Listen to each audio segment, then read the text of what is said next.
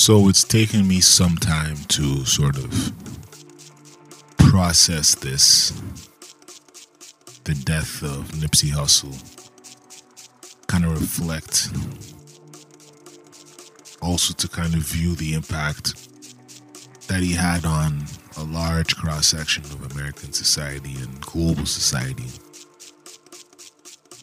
And I'm going to approach this from a different angle. His funeral was broadcasted. And while I do want to watch it, for right now,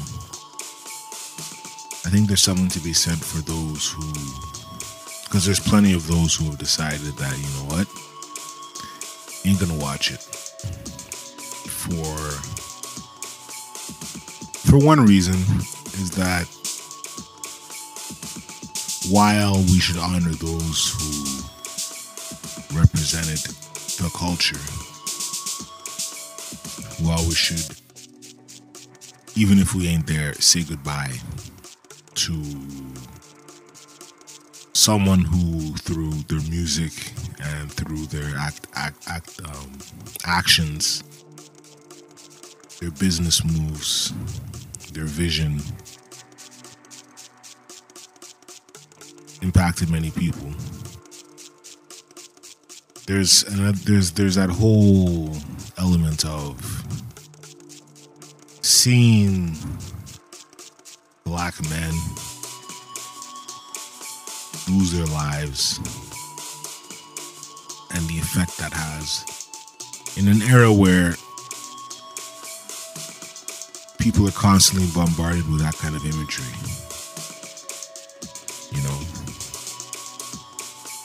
We're constantly seeing this. We're constantly seeing figures who are community oriented be taken down, be shot down, go out in a violent fashion, or even of natural causes. When there's an abundance of that, we say to ourselves, what does this do for the psyche? Now, what it does for the psyche of the family and those that knew him is infinitely more grave, infinitely more harmful.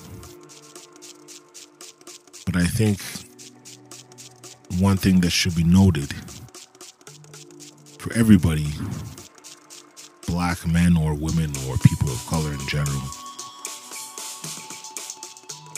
is that we see and are bombarded with so many images, negative images, whether it's negative stereotypes or death, that this shit you start to internalize it. And it starts to have an effect. Oh, if I do A, B, C through Z to try and put myself in a certain position, there's a strong likelihood that I'll be taken away. Then there's the even stronger realization that it can't all be in vain. One must be able to process these images and then continue on doing, whether it's fight the good fight or whether it's self-development or self-improvement, because that's what Nip was representing for a generation. And it's important to keep going. It's important to keep pushing forward. It's important to keep finding ways to better your community, finding ways to be involved, finding ways to participate, rather than just sort of roll over when a figure dies. So, if that sounded odd there, a little break, but if that sounded odd, I was falling asleep, or I was ready for bed. But now that I'm up and I've been thinking about the same topic,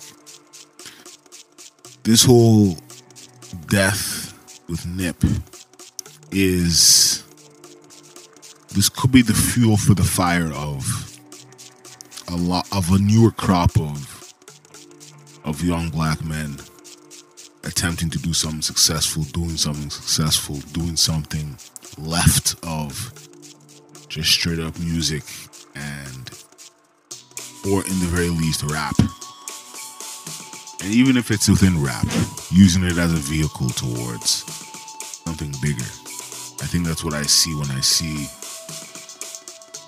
sort of the comings up of Nip. Is like the music is a vehicle for something bigger. Do we have a hobby? Do we have a craft? Can that be used as a vehicle for something bigger? I was more than content with the rantcast being just me ranting. It was like a therapy thing. And now I'm thinking, we all have the power to do more. So is there a possibility to do more with this? There were times where things were lined up to do more of this, and I just kind of archived them because I'm like, this isn't really appropriate for this platform. But as we can see, everything you do should be a vehicle for something else. So, R.I.P. Nip. I mean, it's got me thinking so many different things.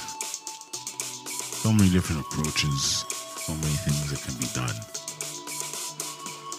I remember he said, he was talking about going to Eritrea. And I can only imagine had that played out further, like let's say 5-10 years, where that would have gone. What kind of projects would have been implemented there? Maybe almost similar in like an Akon kind of a way. Maybe it inspires the various people in the hip-hop industry who have lineage. I'm not talking about Ancestry.com lineage, but like their parents are from Cape Verde or their parents are from Liberia, to go and do something there. Now, y'all may have thoughts about that. We should keep our money where we're at, but talking about big vision shit, not just small time, small thinking, like quasi, patriotic shit.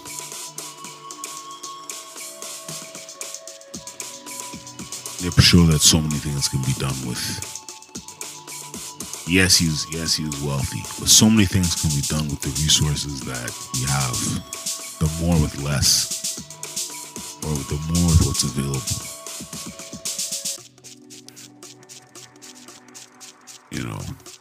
In light of the little bullshit, the admin bullshit that I was talking about earlier, or in the other rant, it's kind of like, it's interesting how the thinking goes. Now, this could just be an overall maturity. This could be sobriety. This could be whatever.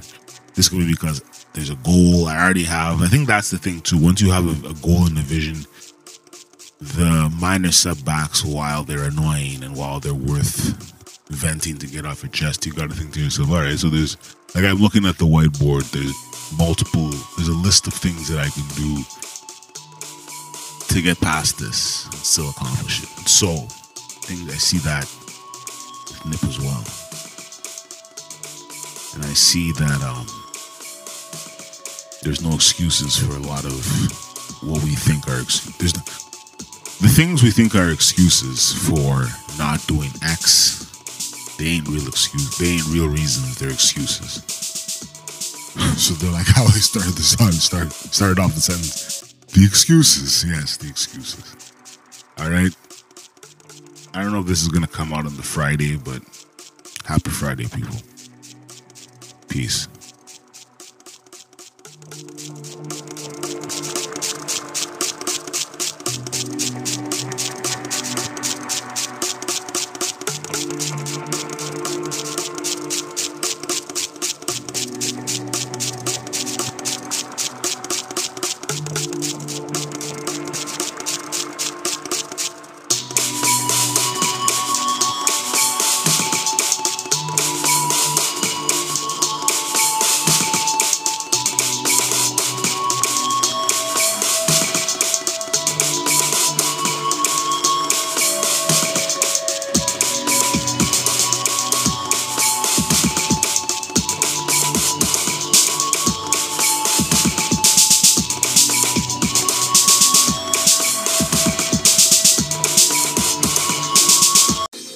So I need to commence this thought, and then I gotta go. I'll come back and finish it.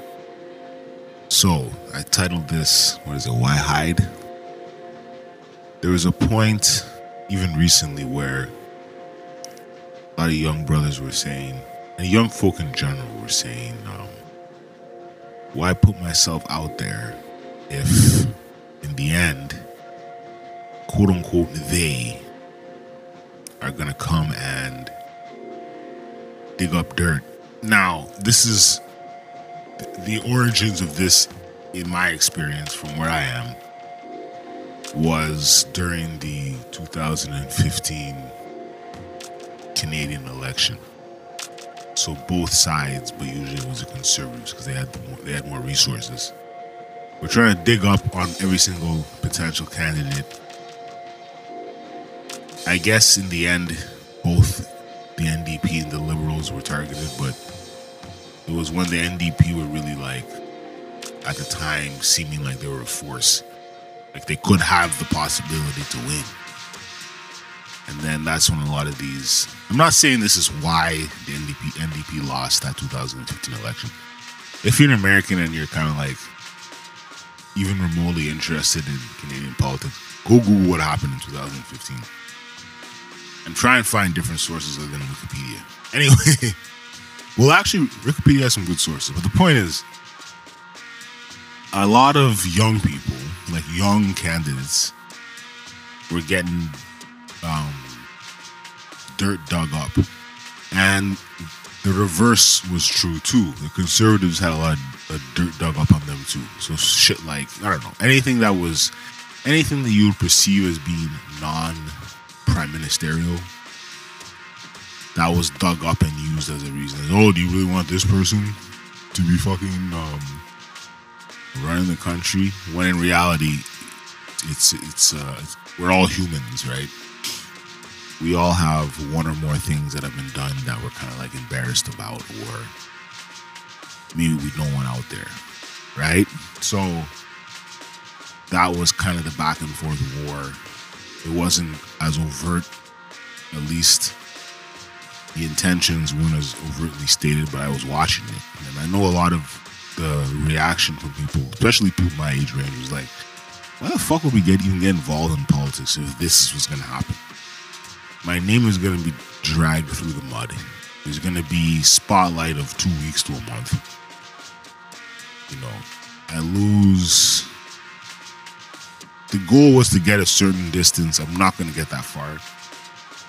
And then it was all for quote unquote not. But I argue something else, and I'm going to go back to Nip with this and argue something else. Like, and this is negative, but likely you weren't gonna win anyway, right? You weren't gonna become the MP. You weren't gonna become the prime minister. You weren't you weren't the party frontrunner, but you weren't. There was only so far you were ever gonna go anyway. A, B. This is part of the generational war thing. You are entering an arena that's conventionally dominated by Gen X and baby boomers. So you can expect that there will be, them and their minions will eventually push back against you for a variety of reasons I won't get into here. This ain't lost generation, so they cover that better than me. But, you know, wait 5 years, wait 10 years, we the ones that's going to be in power. So, you know, you're trying to enter that arena. 2015 was... We're approaching, you know, it's really 3.5 years ago. It's almost 4. But you're entering an arena that you don't control, and then wondering why they employ people to bring you down. You know? Now, that won't be it will be the case 10, 15 years from now, but it'll be on a lesser scale of importance because we are more accepting of the fact that people have dirt on them. We are more accepting of the fact that people are humans. They do things. It's kind of like, and this isn't maybe not necessarily the right parallel, but remember how tattoos have been like kind of like, oh my god, this person has tattoos. Oh, this person is employed in this position, they have tattoos. That's, I would almost say, out the window now. Now I'm sure there's certain industry like being a priest, maybe. But even then there's like certain churches that are more like quote unquote forward thinking. So the point is, we see many people with tattoos in a variety of positions. Even in Parliament right now, there's plenty of people sporting sleeves. And so therefore, times change, the standards change, the rules change. I mean, there was a point in time men only wore suits, you know? Now we don't, to that scale. So the whole idea of people our age range, millennials, I don't know, I think the cutoff is 1980. It's just strange to me, but 1980 to 1992 or whatever it is, 1995. It's getting to where we will be in control. We are more open to a variety of lifestyles. We have the internet as it is now. It'll be even more, even with all the regulations that are coming, it's going to be more powerful down the road. And there's no need to hide. You know what I mean? Like, we're hiding now. I can understand the why get involved 10 years ago, 15, even then, like 25 years ago, let's say, whatever, 20, 25 years ago. I can understand that for maybe the Gen X. But now, there's no reason to hide. Like, we are our own publicists. We have all of these sites where we can say whatever we want for the most part. Again, the regulations are coming. And in fact, our background that we're trying to hide is the very thing that we're going to need to resonate with people. Look at how they're coming at Singh. They're like, you're head of a Labour Party. Meanwhile, you're a lawyer, a rich lawyer, you know? So, how is this tied to Nip? Look at what he was doing. Look at what he ended up doing towards the end. Look at what he was involved in towards the end. And look at his overall history. Was he hiding? So I think rap is almost a good overall parallel. All these people have some kind of crazy history. And look at what they do. Not all of them do things that are meaningful, but look at where they can get to. And now it's different now too, because it's not all solely about rap. Nip was an example. There's all these various parallels, there's all these lateral industries you can get into. Once you become successful on one platform, you can do much more with the rest of them. So there's no need for us to be as quote unquote millennials, Gen Y, Gen Z, who I want to term as Gen A, but I don't know if that's gonna happen. But Gen A, you know, there's so much we can do with so many more tools. There's no need to hide. Someone comes at us with, hey, you did this back in the day. We just shut it down with, yeah, and you know what I mean? Like, if it's not horribly like, you know, some Joe Biden inappropriate touching or anything like that, we're gonna bounce back. So that's my message for today. All right, peace. Happy Friday.